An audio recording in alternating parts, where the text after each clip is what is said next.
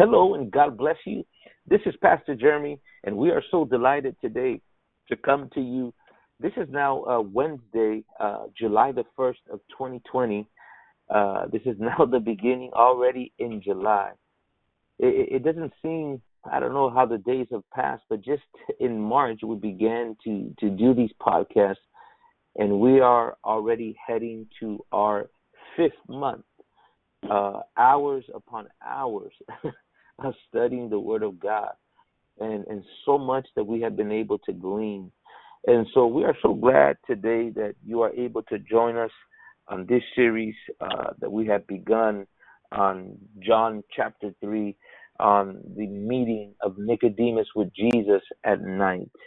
And so as we are discussing these things, I know God is going to reveal some things to us, and perhaps we're going to be able to see some things that we have never seen before in this passage, and clues and things that God is showing us, type shadows that we are seeing. And there's so much that we have spoken about in the last 2 days on this subject, specifically on the history of how this meeting came about. So I'm excited about today as we continue to study and glean of what God is showing us from this story. It is always a pleasure to be here with the panel, Brother Marty, Brother Fernando, and Brother Jeremiah, to be able to study the Word of God together. So, Brother Marty, I'll leave it to you to share what's in your heart today.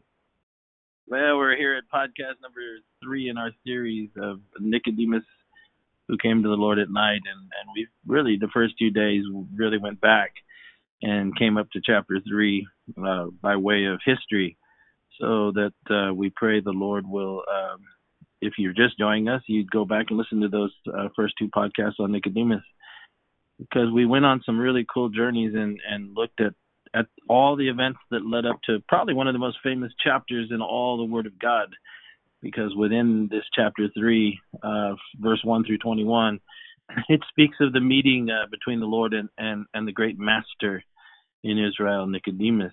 And so we want to begin today at John chapter 3, and we hope that you have your Bibles with us so that you can follow along in what we're going to cover today. Brother Jeremy, could you begin reading for us in verse 8 through 11, please? Verse 8 through 11. Yes. The wind bloweth where it listeth, and thou hearest the sound thereof, but canst not tell when it cometh and whither it goeth. So is everyone that is born of the Spirit. Nicodemus answered and said unto him, How can these things be? Jesus answered and said unto him, Art thou a master of Israel, and knowest not these things? Verily, verily, I say unto thee, we speak that we do not know, and testify that we have seen, and ye receive not our witness. Jesus said in verse 11, Truly, truly, I say unto you, we speak that we do know, and we testify that we have seen, and you receive not our witness. We thank you, Lord, for your word. Praise the Lord. So we're picking it up again. We talked about what we've been exploring. To me, it's one of the most incredible accounts of a meeting between the Lord and Nicodemus. It's an incredible thing that Nicodemus came to search him out. And as we talked about in verse 1, the Bible talks about how he was a ruler of the Jews, which means he was part of that exclusive elite authority in the nation known as the Sanhedrin, the 70, a body of guides spiritually, politically, and in every other way, as judicially, as judges.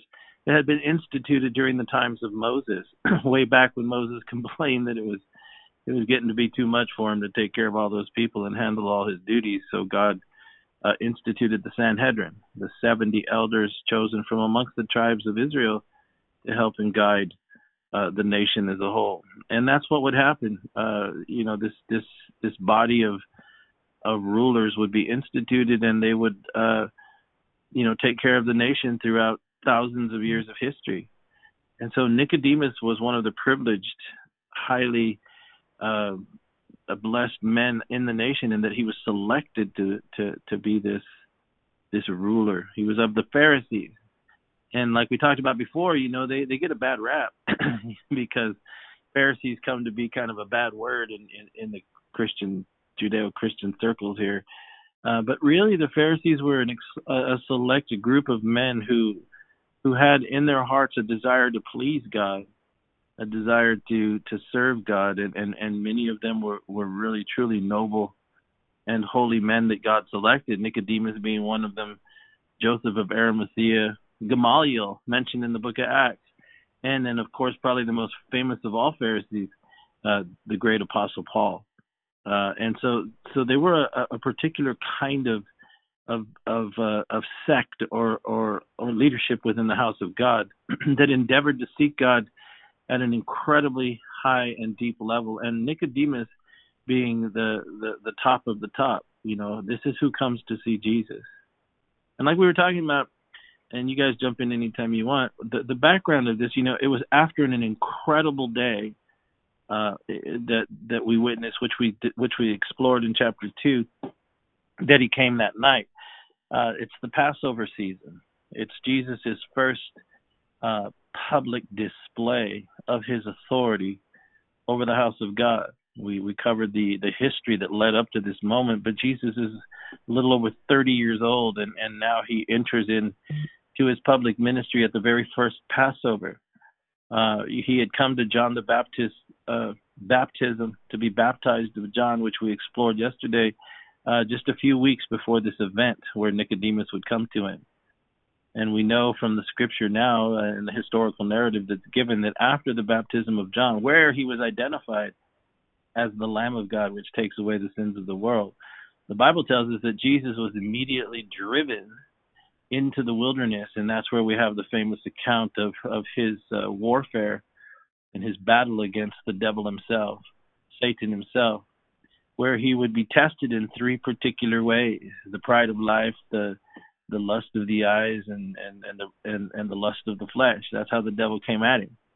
Remember, the first temptation that he had was, turn these stones into bread. And the Lord told the devil, man shall not live by bread alone, but by everything that proceeds out of the mouth of God. And then the second one is the devil took him to a high pinnacle on the temple in Jerusalem and challenged him to throw himself off if he was really the Son of God, and then the devil quoted scripture to him and said, for it is written that he will give his angels charge over thee, lest thou dash thy foot against a stone. And the Lord responded by saying, thou shalt not tempt the Lord thy God. And then the final temptation that the Lord experienced in the wilderness was when he carried him into a high mountain and he showed him all the kingdoms of the world and offered them to him if only he would bow down and worship him. And the Lord responded powerfully. The Spirit of the Lord speaking through the Lord said, thou shalt worship the Lord thy God, him only will you serve. At speaking those words, the Bible tells us the devil left him immediately for a season. And Jesus came out of the wilderness, the Bible tells us, full of power, full of the power of the Holy Spirit. John the Baptist would testify of the Lord that the Lord had the Spirit of God without measure. He is God manifested in the flesh, Father, Son, and Holy Spirit. And so, it's shortly after this, he begins to assemble his disciples, and you can read that in John chapter 1 and 2, and they're up there in Galilee, up there with the fishermen, and so forth and so on. And then the Passover season arrives, and it's the first Passover. When he comes into the temple, he announces himself as the Son of God, the master of the house. Chapter 2, we read about it. He cleansed the temple. He came in during the Passover season, fulfilling really the law, in that he cleansed his father's house of leaven by driving out all the money changers, all the people that were selling stuff in the house. And by this time, as we talked about yesterday, and again, we encourage you to go back and listen to it, We know that there has been about 28 years, 29 years of incredible signs in the heavens that led to the birth of the Messiah. The activity that was taking place with John the Baptist, his father in the temple, who had a vision of the archangel Gabriel, who told him that his son was going to be the forerunner of the King of Kings and that he would prepare his way. And all these things and many others that we talked about yesterday were transpiring and alerting that ruling class, of which Nicodemus was one of them, of the Sanhedrin, all of them paying attention, that activity had come into the planet, and that Jerusalem and Israel was experiencing, after 400 years of prophetic silence at the closing of the book of Malachi, as we've talked about, up until that point, suddenly things were happening again. And so when the Lord comes in on that day, which brings us to the third chapter, he cleanses the temple.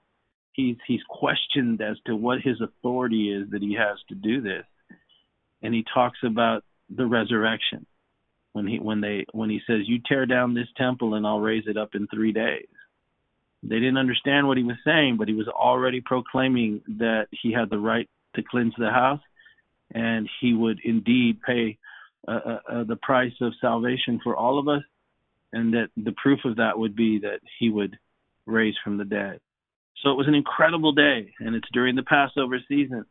And if you get into some deeper study, you'll find out that the Hebrew calendar, the month of Nisan, is the beginning of years. It's the beginning of everything. It's the beginning of spring. If you go back into the Exodus account of the Passover, you'll find there that Moses was told of God just prior to the night and days leading up to their deliverance, that is, the children of Israel from slavery in Egypt, that God instituted the month of Nisan as the beginning of the Hebrew calendar. And he told him, this will be the beginning of months. This is what you start your calendar with, this deliverance and this lamb which you're going to slay, the blood that you're going to put on the doorpost of the house, and the Passover of the death angel, all of it, and all that story you can go back and read in Exodus. You'll see that Nisan became the first month. So we know the time frame when Jesus came into the Passover in Jerusalem and made his announcement at 30 years old as he cleansed the temple, and all the events we've been talking about had caused a great stir to take place amongst this court of rulers, this Sanhedrin, the high priest, the chief priests, the scribes, the lawyers, the scholars, all of them were at the headquarters of the Temple of Jerusalem. And so that day when the Lord comes and cleanses, and I'm going quickly through this, again, listen to podcast 1 and 2 on these stories, and we'll fill in some blanks. But we want to get into some stories here now and get deeper into the chapter, because after that incredible day where the Lord cleansed the temple and really confronted the ruling religious elite and announced his presence really as the Lord of the house, he departs. And that's where we pick up the story today, as we did the other day. At that moment, later that evening, when things had settled down, Nicodemus is drawn to the Lord, and he comes to him and seeks him out, and he begins to ask the Lord, or tell the Lord something. Can you read that to us in verse 2, Brother Jeremy? What did Nicodemus say when he came that night to the Lord? Verse 2. He said, "The same came to Jesus by night and said unto him, Rabbi, we know that thou art a teacher come from God, for no man can do these miracles that thou doest, except God be with him." And then Jesus would reply to him and say, "Truly I say unto you, truly, truly I say unto you, except a man is born again, he cannot even see the kingdom of God." So what we read there is, again, remember just how shaken Nicodemus was. I think that we really forget just how astounding that whole event was when the Lord cleansed the house. I mean, he literally shook up the apple cart. And like we talked about, there's thousands and thousands of people in Jerusalem at this time. This is Passover. This is the first Passover that Jesus comes to as the functioning Son of the living God, entered into his public ministry after all that we talked about, the baptism of John, the victory over the devil in the wilderness, the going forth and selecting Peter, James, John, Andrew, and the disciples, and then coming into Israel. And all along the way, as they headed to this Passover, he's performing miracles, preaching astounding messages. Thousands are following him. His ministry, his fame, his reputation is growing, and he makes his way into this scene during Passover and literally shakes up the establishment, confronts it. He doesn't even do it slowly. He just comes right in the house and takes charge. So you can imagine Nicodemus coming at night to the Lord, the kind of feeling, maybe even the apprehension he may have had. Yet something was drawing him. There was something that was affecting him individually. He's the only one who came. And whether he came as a representative of others, we don't know. But he did say, "We know that thou art a teacher sent from God."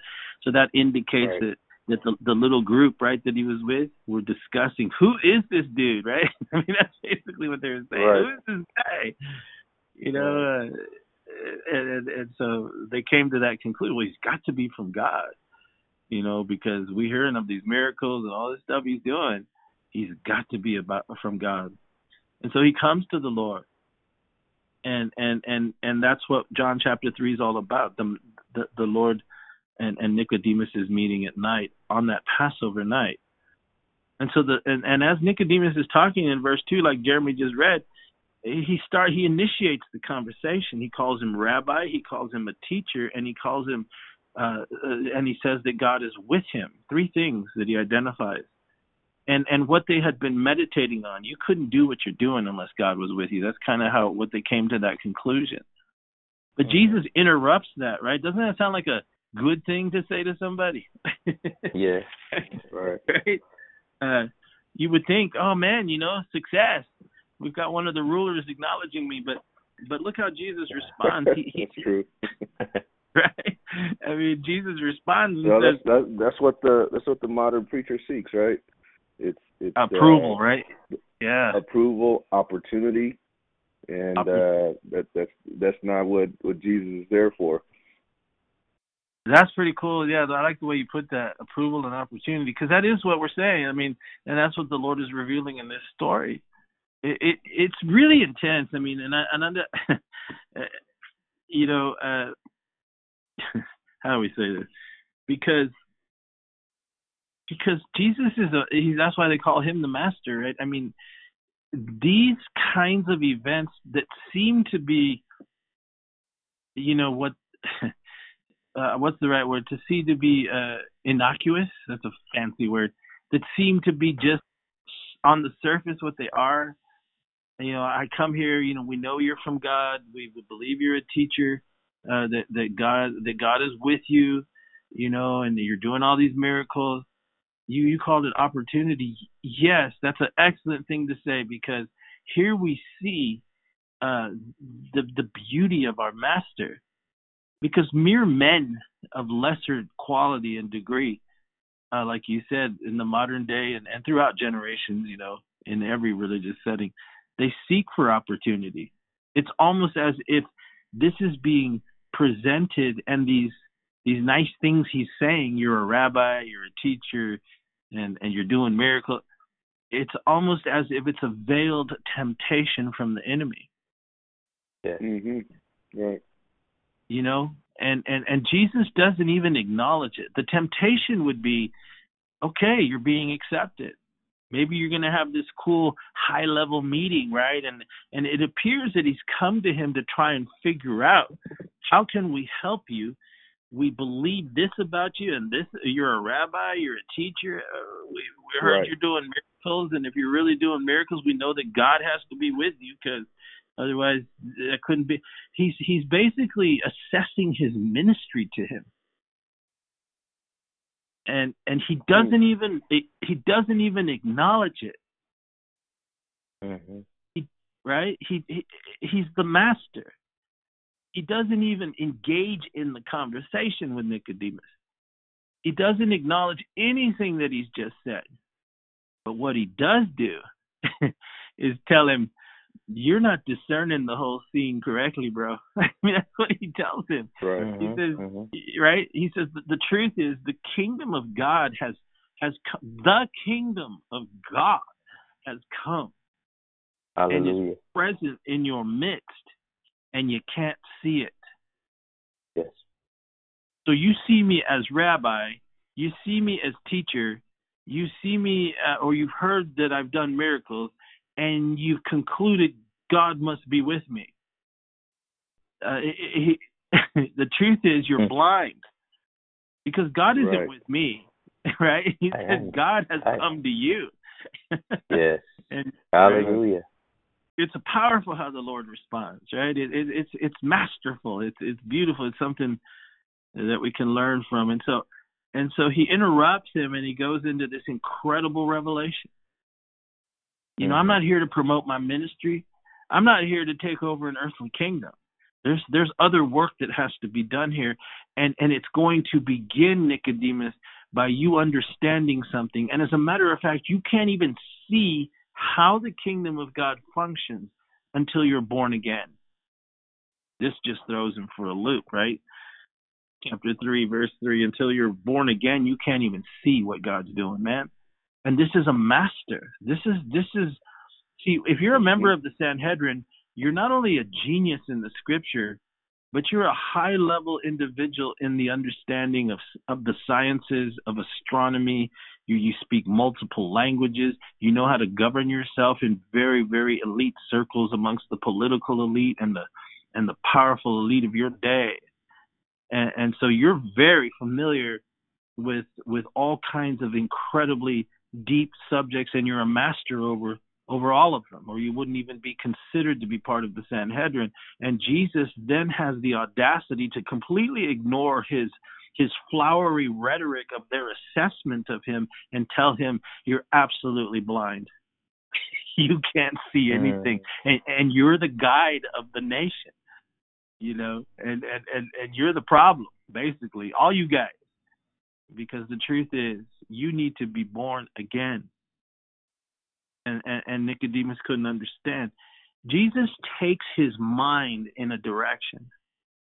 And that's why Nicodemus starts going, well, how can I go back into my mother's womb, right? And he talks to him about being born again of water and the Spirit. And those are very deep subjects, but maybe we'll explore them later. But let's move on, because the meeting that we're talking about here, more likely, from what I was reading and some of the historical things I've been studying, it like we talked about in the first podcast, they're actually meeting quite possibly at the Apostle John's house. We talked about John as he's the only one who records this event. The other three Gospels are silent on it. And so it's led church historians to believe that John himself was a priest, which is why that God had John write and pay attention to all these kinds of things that had to do with the temple, with the feast days, and all the really intricate things that pertain to the festivals of Israel, so forth and so on. And so it's possible that this meeting actually took place at John's house, his little apartment, because once a year for 30 days out of the year, if you were a Levite, you would be up in priestly service, and you'd come once a month in your cycle. They would cycle through the 12 courses of Levi, which were spread across the land in the different 12 tribe territories. And so, you know, when John was coming to serve as priest, it's more than likely he had some sort of a residence there in Jerusalem where he would live and sleep and rest in between his priestly duties once a month, once a year. And so this is why some historians believe that Nicodemus knew where Jesus was, because he knew John. And we talked about that the other day, that how John had access to Caiaphas's house, to Annas's house. We showed in the story the other day how he had to go and give permission to let Peter into the house. Remember, because they kept Peter outside, and he went and talked to the doorkeeper and said, let him in, he's cool, he can come in. Well, it shows the kind of access that John had. And the reason I'm laying that out is because it's fascinating how Nicodemus comes in the middle of the night, because what Jesus is about to unfold to him and how he begins to talk to him, if we can understand where they were, the location, and quite possibly look into or at least speculate on what must have been the visual that was taking place as God speaking through the Lord, of course, he is God, was revealing. So, and you can find much of this background. I recommend to those of you who are Bible students out there to get this book. It's called The Life and Times of Jesus the Messiah. It was written in the 1800s, and it's available on Amazon. It was written by Alfred Edersheim, and it's very, very in depth. It has Edersheim was a Jewish man who converted to Christianity, very familiar with the early writings of the Jews and so forth and so on. He got saved and became one of the great scholars of the 19th century. So a lot of this background that I'm talking to you about, I've gotten from those books, and I think it'll bless you. And they're more in-depth study, but for the serious student, it's good. So let's move on. So it's quite possible he was at John's house that night when he came, searching for Jesus after that tumultuous day we've been describing.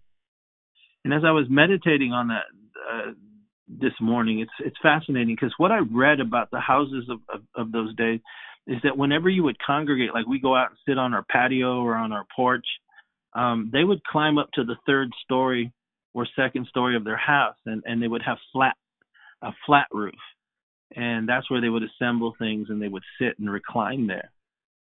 And I started thinking about that, because more than likely that's what happened. You know, he comes to John's little residence there where Jesus is with several of his disciples, and the master goes up to the top of the house with Nicodemus, and John obviously is sitting there because he's recording this conversation.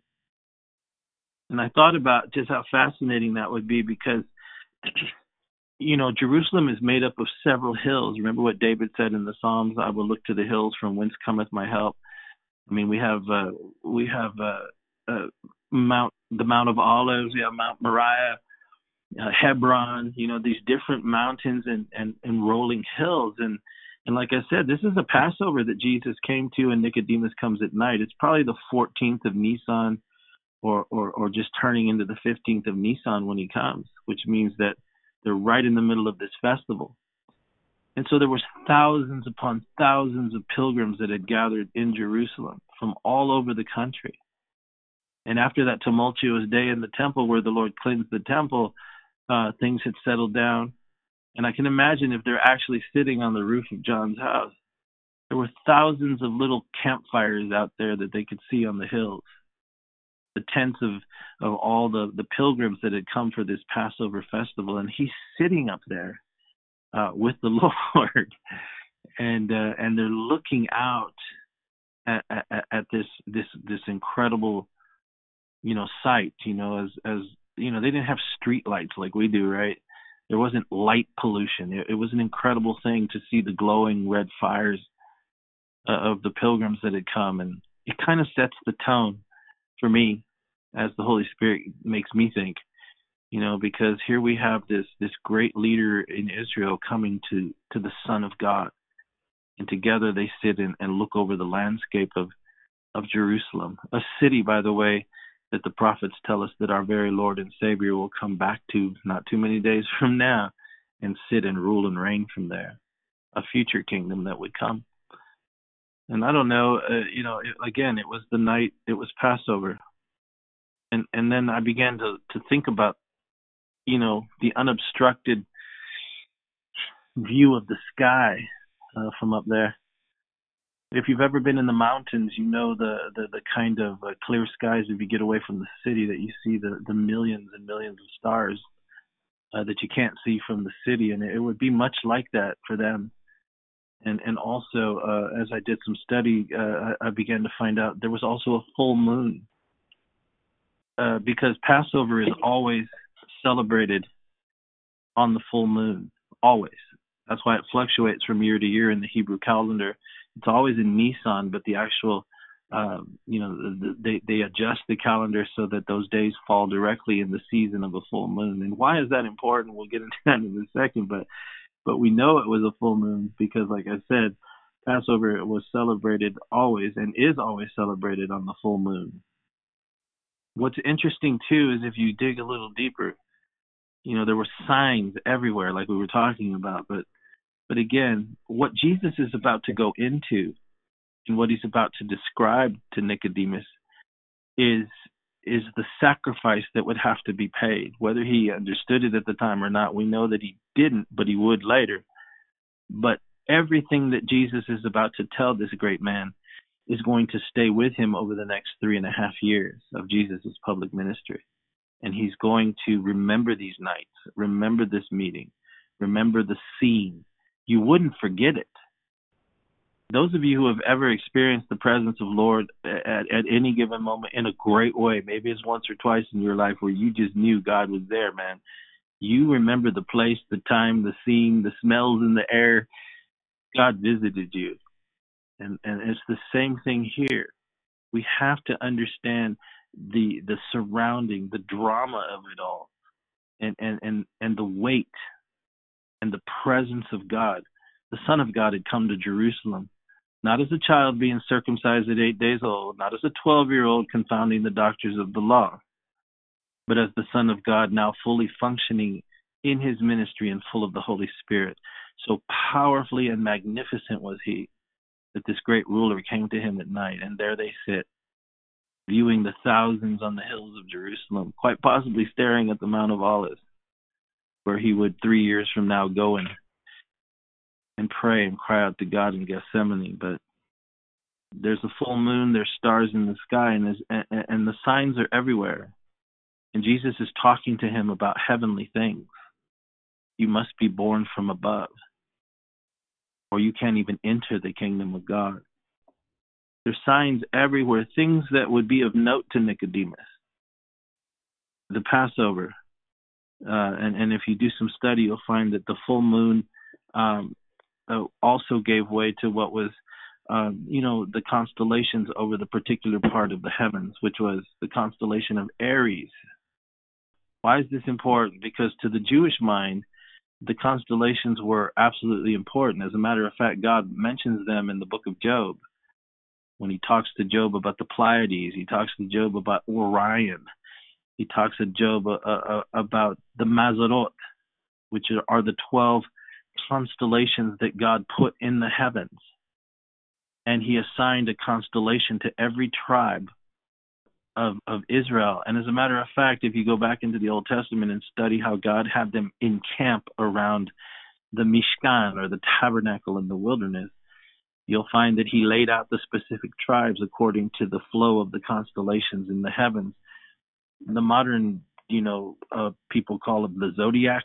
God called it the Mazarot. It's the gospel in the stars. It's what he painted in the stars. It's such a deep level, because when Jesus begins to talk about, if I talk to you about earthly things and you don't believe me, how will you believe me if I talk to you about things in the sky or above the sky, in the heavens? And so literally, if we can paint this scene, it's very deep, because Jesus goes on to begin to talk about things that the heavens themselves declared. With Aries being in the sky, really Aries is the proper name is different in Hebrew, but it's the picture of the ram in the sky. And I want you to understand this, that Nicodemus was a master of astronomy as well. Not astrology. We're not talking about New Age stuff here. We're talking about astronomy, the understanding of the constellations in the heaven, and the ancient wisdom that was given. It says this, if you remember, in the book of Genesis, when God brought Abraham out, what does he direct his attention to? The stars in the sky. When Jacob begins to give his prophecy in Genesis 49, he uses the constellations as a launching point, especially when he came to Judah and described him as a crouching lion. Right? He's referencing Leo, the constellation in the heaven, the lion of the tribe of Judah. That's where we get that term from. So I'm not out in left field here. I just want you to get a picture of what was actually taking place was so far beyond even this master in Israel, but not beyond Jesus, because the scene was set. And so we have a Passover night, we have a full moon, we have the constellation of Aries, which is the symbol of the ram. It is the representative of the ram that was caught in the bush, right? Abraham's ram. And the sacrifice is talking to Nicodemus. The ram in the sky, Israel eats the Passover. This is all going on in Nicodemus's head as he's having this conversation with the Lord, and they sit on the top of that house, that roof, overlooking Jerusalem and seeing Israel out there. So it's really interesting. And I said all that, and I'm not trying to be over dramatic here, but it is melodramatic to me. The Lord then begins to say something to him in verse 8. Can you read that, Brother Jeremy, in verse 8? Yes. The wind bloweth where it listeth, and thou hearest the sound thereof, but canst not tell whence it cometh, and whither it goeth. So is everyone that is born of the Spirit. Okay. Now, this is how he begins to address him, and we've tried, stumblingly to paint this incredible picture when these words are about to be uttered. This is a moment of history. This is all heaven's paying attention. The Son of God is talking to a ruler from the Sanhedrin, and so I know when he says this that Nicodemus has now been arrested, if you will, by the Holy Spirit. His mind is working a million miles an hour. He's already confused by half of the things Jesus has just told him. And then the Lord tells him, the wind blows where it wants to. You hear the sound of the wind, but you can't tell where it came from and where it's headed. And then he says, so is everyone that's born of the Spirit. You hear it, but you don't know where it came from. That's kind of what he's trying to tell Nicodemus. It's not just the wind he's talking about. If you actually get into the original language, it's the ruach, it's the Spirit. It's better translated that way, really. The Spirit blows where he wants to. You hear the sound of the Spirit, just like the wind. It means both. But you can't fully discern where it's all headed. My Lord, that's what he's telling him. You see, all these events that have been happening, Nicodemus, everything that you've been seeing, the thing that brought you here tonight, it's my Father. He drew you. You came to me. Right? You're troubled in your spirit. You're trying to find conclusions. But he's saying, you hear it, you sense it, you feel it, but you don't understand it. You don't understand it, and you can't understand it unless you're born of the Spirit. That's what he goes on to tell him. And as he's speaking at this level with him, he's trying to remember the picture we painted of everything he's looking at. And the Lord is trying to speak to him at that level, to get him to understand what's happening to him as an individual and really what's happening to the nation as a whole. See, these men of God, they were searching the scriptures. Even when he gets in an argument with his colleagues later, about a year and a half later, when the Lord shows up, at the Feast of Tabernacles, and they're doing this water ceremony, and he stands up in the middle of the temple and says, if any man thirst, right, let him come unto me, and I will give him living water. Later that evening, the guys get back together, and they have this giant argument, and Nicodemus begins to defend the Lord. But they couldn't understand such things at the time. But that's what he's telling him. You can't understand unless you're born of the Spirit. Things were happening. Things were shaking his spirit and his heart. And when he tells him this, what does Nicodemus say in verse 9, Brother Jeremy? Says, Nicodemus answered and said unto him, how can these things be? and then Jesus says what to him in verse 10? Jesus answered and said unto him, art thou a master of Israel, and knowest not these things? That's incredible. Because you have a 30-year-old Jesus talking to a almost 60-year-old man here, a master, a ruler. I mean, this guy's got power, man. I mean, he could have brought in a whole contingent to the John's house and arrested him, but he didn't, right? I mean, God's dealing with him. There's so many subplots to everything we're talking about here, because it was the Spirit that drew Nicodemus to him. It was also the Spirit that kicked up the conversation of the other Sanhedrin members and the other Pharisees. conversations they were having that John, gives us insight to apart from this event when he comes and then reveals to him and says, we've come to this conclusion. You're a rabbi, you're a teacher, you're doing miracles because we've heard about it, and we believe God's with you. I mean, we have this insight into this subplot that's going on. So the Spirit is stirring and circulating at a very high level, And what I mean by that is amongst the elite and those that are sincere, right? And so when he's here talking to him, and he starts talking about the wind and all this stuff, right? These are men that did not understand the Spirit in that way. The way that the Lord is talking to him about it. And that's why he responds to him in verse 9 and says, how can this possibly be? And then Jesus drills down and confronts him and says, you're a master in Israel? And you don't know this? I mean, it's incredible what he tells him. And then, he's like, you're supposed to be a leader of God's people. See, the Spirit of God will always bring correction. Nicodemus ain't even remotely a sinner, as far as, crazy sinners like we know today. This is a man who sincerely is seeking answers. And what we learn from how the Lord talks to him is the path by which answers come. So rather than rehashing everything we've talked at this point, let's just drill down on what the Lord tells him here. Are you a master? So he wants to get him to begin to reflect not on what they say he is, but what obviously he is not. And that's a scary place to be. But the love of God through Christ exposes his deficit. You're called to lead. But you don't even know the simplest thing.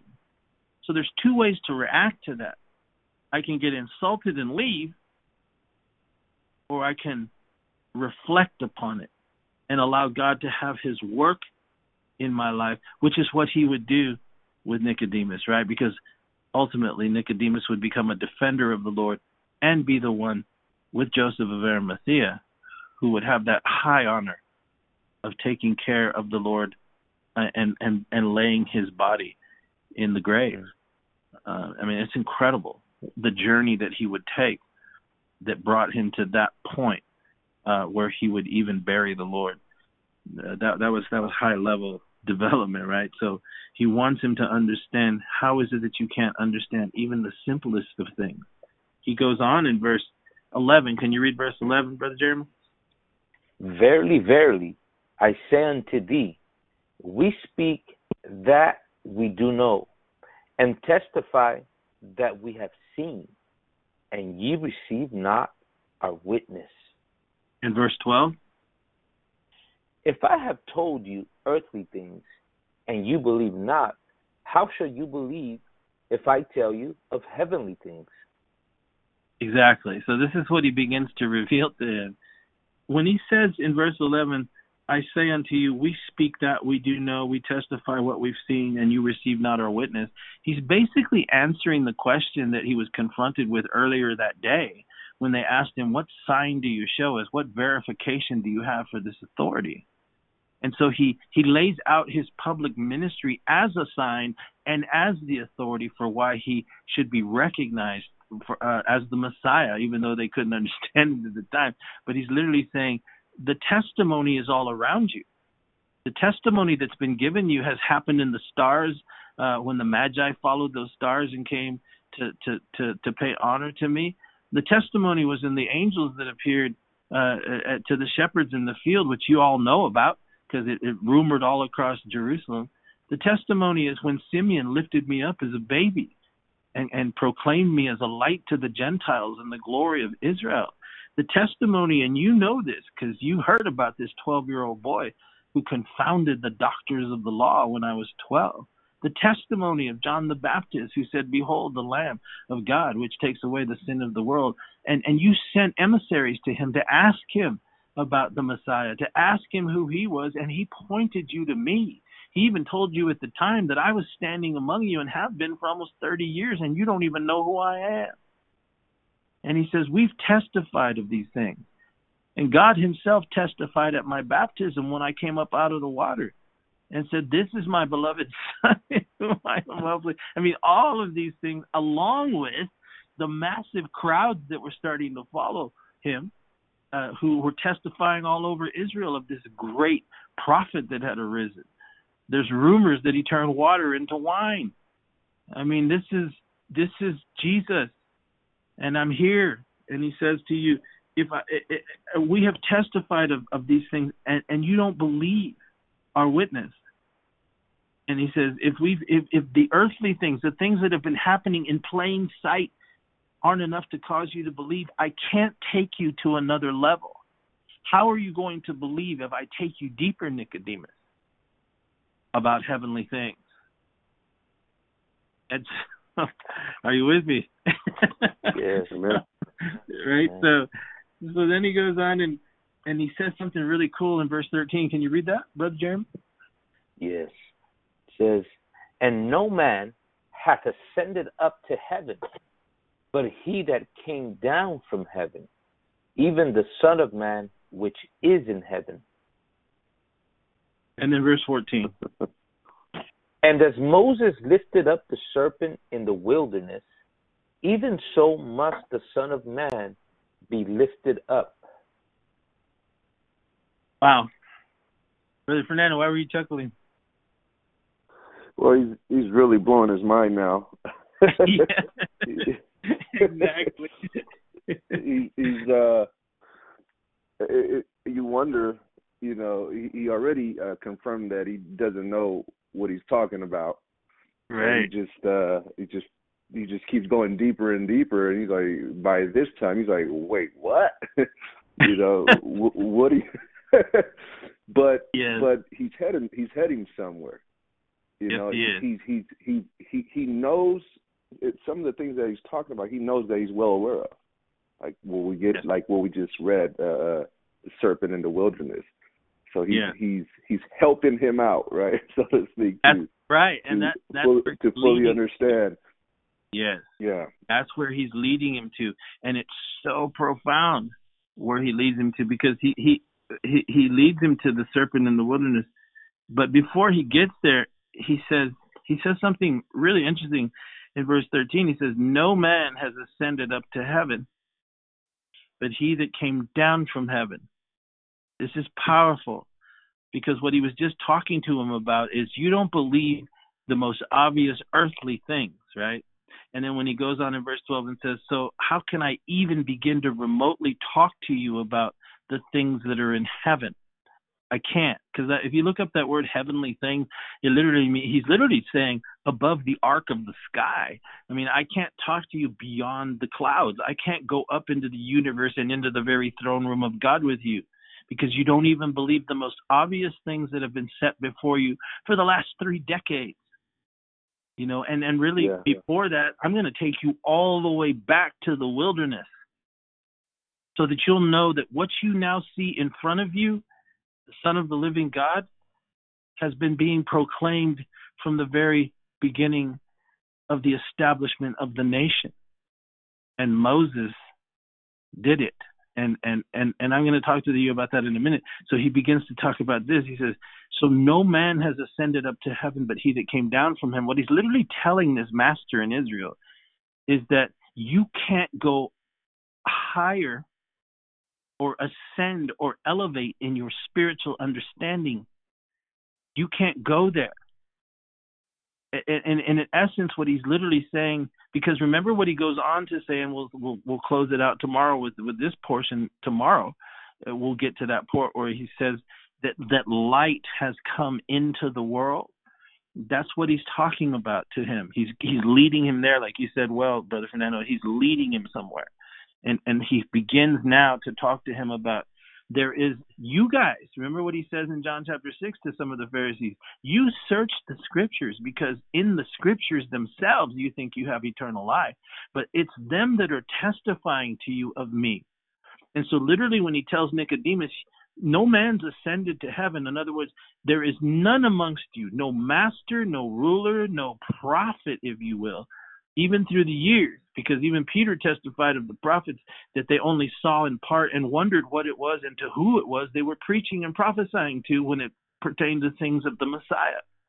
And so he tells Nicodemus, this great ruler, this fabulous saint of God, which is what he would become, he tells him, he says, look, I'm trying to reveal to you something that all this high level thought process and concept of God that you think, all you guys think that you have. The truth of the matter is that you've never ascended into heaven. You haven't gone up into the reaches of the higher realms where the real manifestation and revelation of what's about to take place in your generation has had its origins. No man has ascended into heaven except for what? He says, but he that came down from heaven. He's talking about himself. So he's trying to tell him, I've come to tell you something, and I've come from heaven, right? And I've come to reveal all this stuff to you. And then he goes on and look, man, we ain't got time to get into all this, but he says, him that's come down for even the Son of Man, which is in heaven. That's why I was laughing when you were laughing. It's like, okay, he's really freaking him out. What are you talking about? What are you saying? I mean, how can you be up in heaven or you come down from heaven, but you're here with me, but you're in heaven? What are you talking about? You know, and it's really cool because basically he began the whole conversation by saying, everything I'm telling you right now, you can't even see it. And you won't even be able to enter into it until you're born again. And you have to be born from above. And now I've brought you to this point in our conversation, and I'm telling you, I came from above. That's just insane. That's just incredible. Right? So he's saying your knowledge is limited.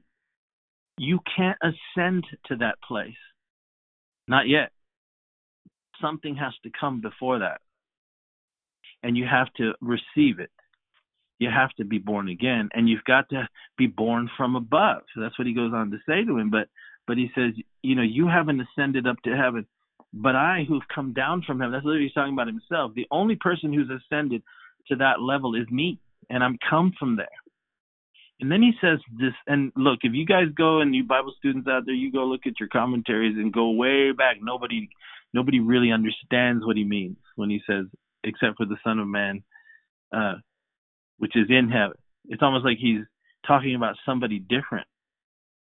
But in the things that but the things that I came to understand, and the best sense that I can get of what he meant was the Son of Man. When he uses the term Son of Man, he's using the term that Daniel, the prophet, used in Daniel chapter 7 as the conquering king. Because the Son of Man comes and he rules and reigns and puts down all the kingdoms at the end of the world.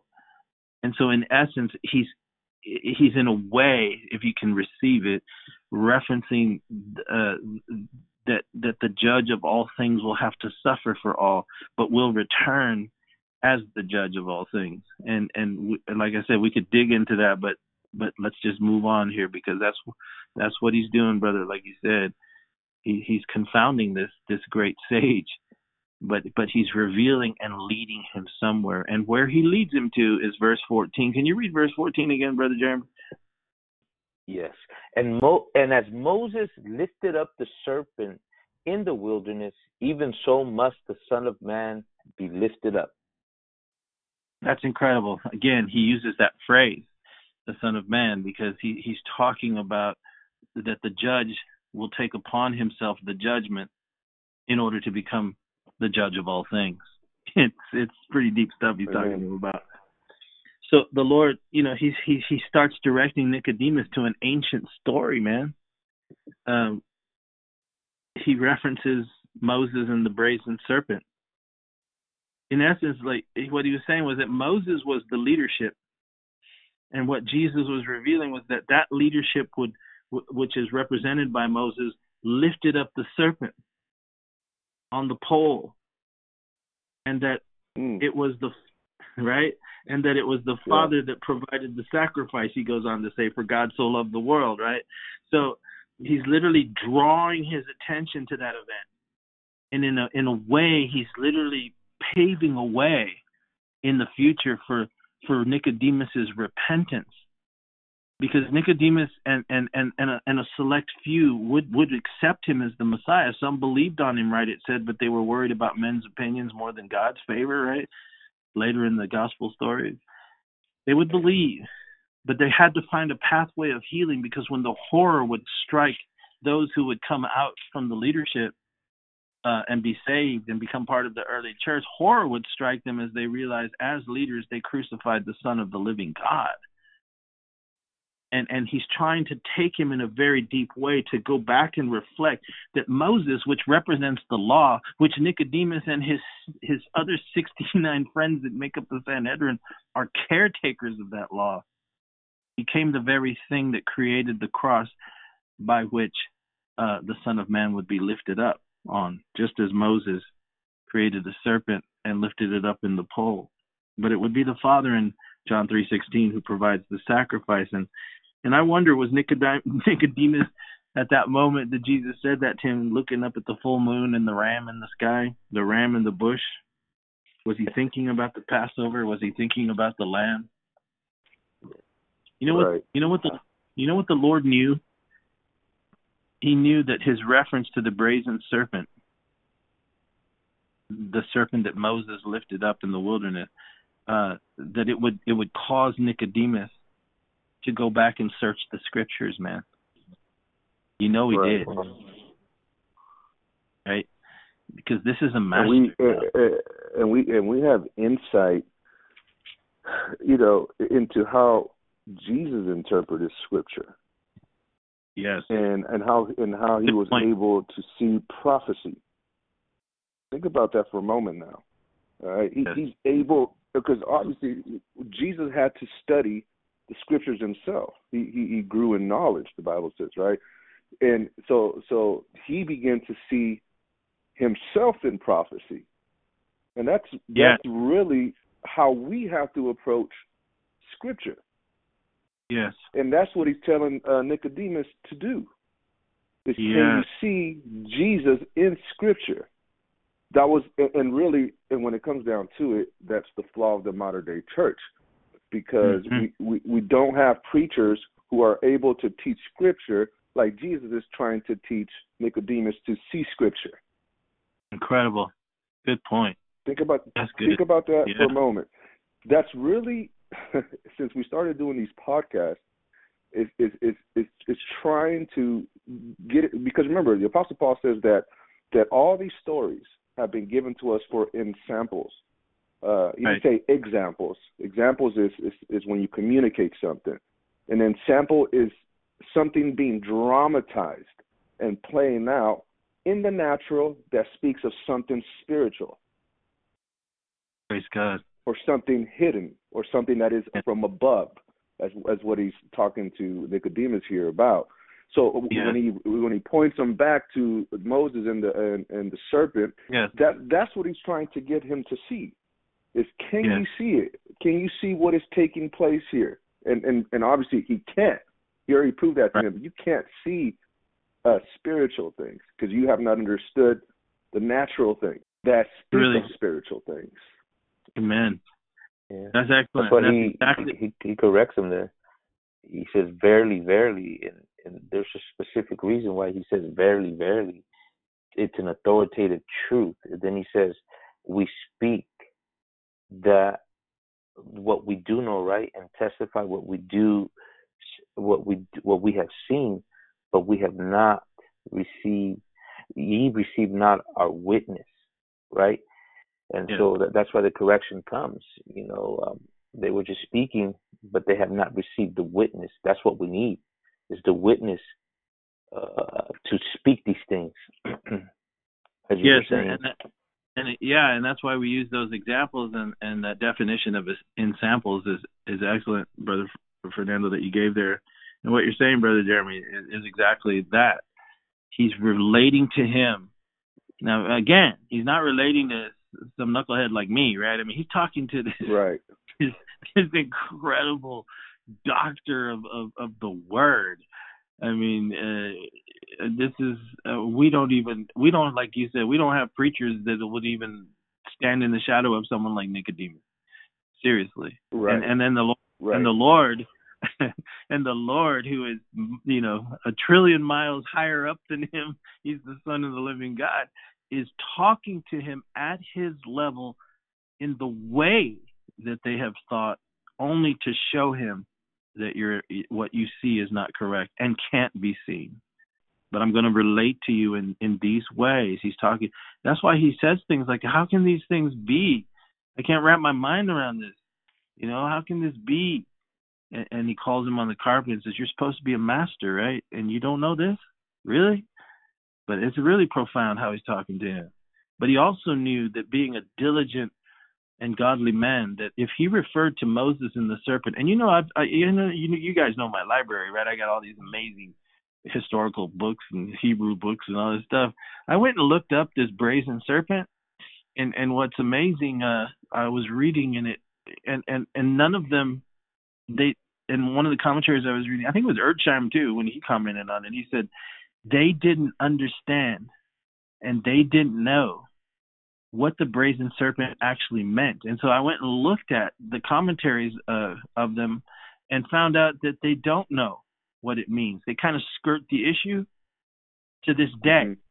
But even back then, when the commentaries and the rabbinic commentaries through the centuries were being developed, every time they come to the story of the brazen serpent, they don't know what it means, and they just kind of go around it. But Nicodemus came to understand it, right? But so Jesus draws his attention because the Lord knew that his reference to it would cause Nicodemus to search the scriptures. And for those of you who can study these things later, he knew that what Nicodemus would do was go back and read about that, because Jesus was trying to tell him something, and you'll find that in Numbers chapter 20 and Numbers chapter 21. And there's some powerfully profound things that take place in those stories. And we've been going for an hour and 15 minutes already, but I think that what we will see in Numbers 20, I'll just go briefly over it. In Numbers 20, it gives the account of the death of the high priest, the death of Aaron. And he knew that by referencing Jesus, referencing the story of the brazen serpent, that Nicodemus would go back to that particular passage of Scripture. What leads up to the brazen serpent first begins with the death of Aaron, the high priest. He's commanded to go up into the mountain, and there he dies. But before he dies, Moses takes his son Eleazar, right? He takes Eleazar up to the mountain with his father, and he strips Aaron of his garments and puts them on Eleazar, and Eleazar comes down the mountain with Moses. So Jesus is revealing to him in those stories, like you were just talking about, Brother Fernando, that a high priest would die and a high priest would return from the mountain. So it's like the old is dying, is what he was trying to say. Aaron, your whole trip, right? The whole Levitical line, it must die. It's coming down, and it's the law that takes it there, right? Moses, represented by Moses, and it's an elevated place because he dies in a mountain, right? But what's going to emerge is a new priest or a new priesthood, Eleazar. It's a veiled reference. Powerful. Right? Yeah.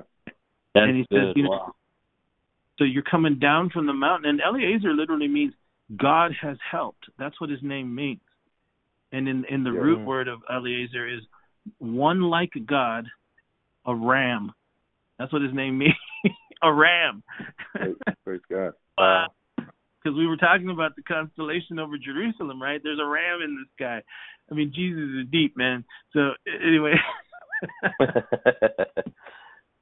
So Eleazar comes down from the mountain, and that's what he's literally saying to Nicodemus. And he knew he would go back and meditate on those things, which brings us to Numbers 21. Nicodemus would read of the fiery serpents, right? Because those fiery serpents came and bit Israel because they were complaining. They were so close to the promised land at that time. The old generation had died. And some say that Aaron was the last of the old generation to die. And so they're right close to the promised land. And then Moses does a detour and takes them by the Red Sea first. And they begin to complain in Numbers 21 because that's where Jesus told Nicodemus to go look. And what he would read in their complaining, because he referenced the brazen serpent, is they murmured against God and they murmured against Moses, his servant. And the chief thing that finally got God's attention, if you go back and study it there in Numbers 21, is when they said, they complained that they didn't have bread and they complained that they didn't have meat. And then they said, we loathe this manna. They started complaining about the bread that came down from heaven. Right. Wow. And that's what he's talking. He's talking to Nicodemus about that. That's because he knew he'd go back and read the story. And he had already said, no one's ascended to heaven except from he that came down from heaven. And when Nicodemus began to read that, the Holy Spirit began to suddenly burst into his moment of clarity and say, my God, we rejected the bread that came down from heaven. You know, and the sin or the fiery serpents have begun to bite, right? The sin, because that's really what it is. Many would die from those fiery serpents, which, again, we encourage the listener to look at it in Numbers 21. But their salvation and their healing and their forgiveness would be in looking at the brazen serpent on the pole. Now, many of them died, but those who looked at the pole lived. And I think what he would go on to understand in the book of Acts later, after Jesus rose from the dead and all that, Nicodemus would understand that those that died would be like the nation of Israel who rejected him, their sin, and they would die as a result of it. But there would be those who would actually receive what he did on Calvary and live and become the very first believers in the church. And that's what he was. That's what he was revealing to him in verse 15 when he says, so whosoever believes in him shall not perish but have everlasting life, eternal life, verse 15. My God. Incredibly profound. He was revealing grace to Nicodemus at such deep levels. And he began by referring him to how you so beautifully put it, Brother Fernando, in samples, dramatic events that teach us something. And so when they would part that night, he just gave him that one key. Yes. To go unlock that story, which would bring salvation to him. Incredible. Yes.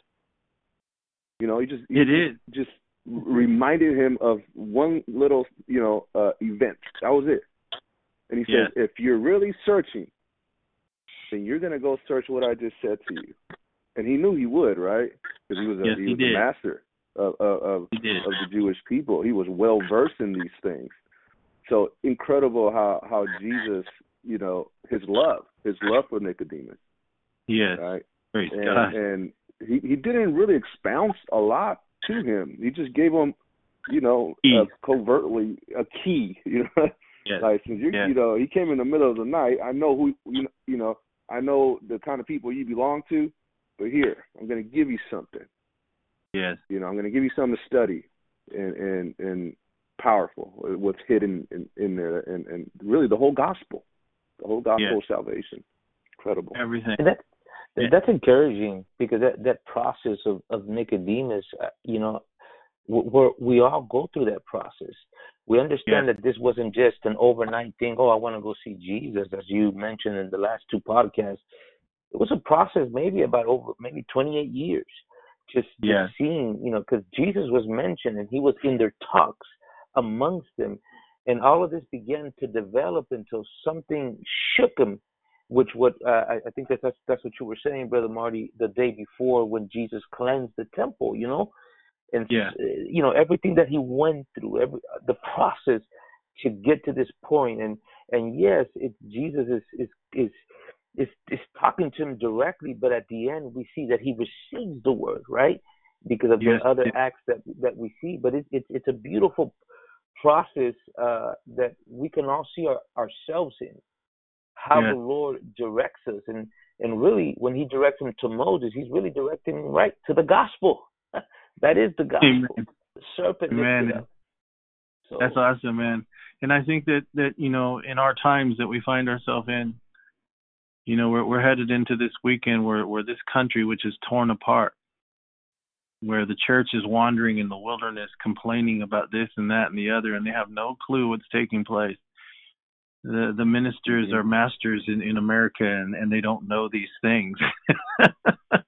There it is. Right? Yeah. God is speaking and saying your answer is still found at Calvary. hallelujah. Amen. Glory to God. And that's, you hear the Lord's heart, which is where we'll pick it up tomorrow. He said, God so loved the world, man. That's what he told Nicodemus. Yes. He so loved the world. And Nicodemus would come to find that out. When the Lord died on Calvary, I wonder if as he walked up Calvary to take him down from the cross with Joseph of Arimathea, Mary and John, and the women that had gathered there, and they took him from the cross and wrapped his body. I wonder as he approached that cross, did his mind go back to 3.5 years earlier when the Lord told him? When the Lord told him, like Moses was lifted up the serpent, so the Son of Man must be lifted up. Yes. I know he remembered. Yes. And when he laid him in his tomb, we don't realize, but it says he brought about 100 pounds of spices. For those who do a little historical study, only kings were buried like that, man. Only kings. Yes. And by the time Nicodemus laid him in that tomb, he knew this is the king, the one and the only true king. Thank God for his grace. Hallelujah. Hallelujah. Brother Jeremy, would you close this out? My what a beautiful way to close. Getting a vivid picture of Calvary, of that verse that you just mentioned, Brother Marty. For God so loved the world that he gave his only Son, begotten Son, that whosoever believeth in him should not perish, but have everlasting life. That is an offer of salvation, of love that is still available and is still on the table. Someone is listening, and if you have not made Jesus your decision, maybe you walked away, that offer is still on the table for you. He loves you. He loves you, and salvation is there still for you. All you have to is reach out and repent from your sins and make Jesus the Lord and the Savior of your life. What a beautiful story of the gospel. What a beautiful story of development of how God brings this man, Nicodemus, to a place where he realizes and encounters Jesus Christ, and his life changes forever. We praise God for today's podcast. We pray that you've been blessed. We pray that you would join us tomorrow as we continue on this journey in this conversation at night between Nicodemus and Jesus. May the Lord bless you. May the Lord keep you, and keep looking up.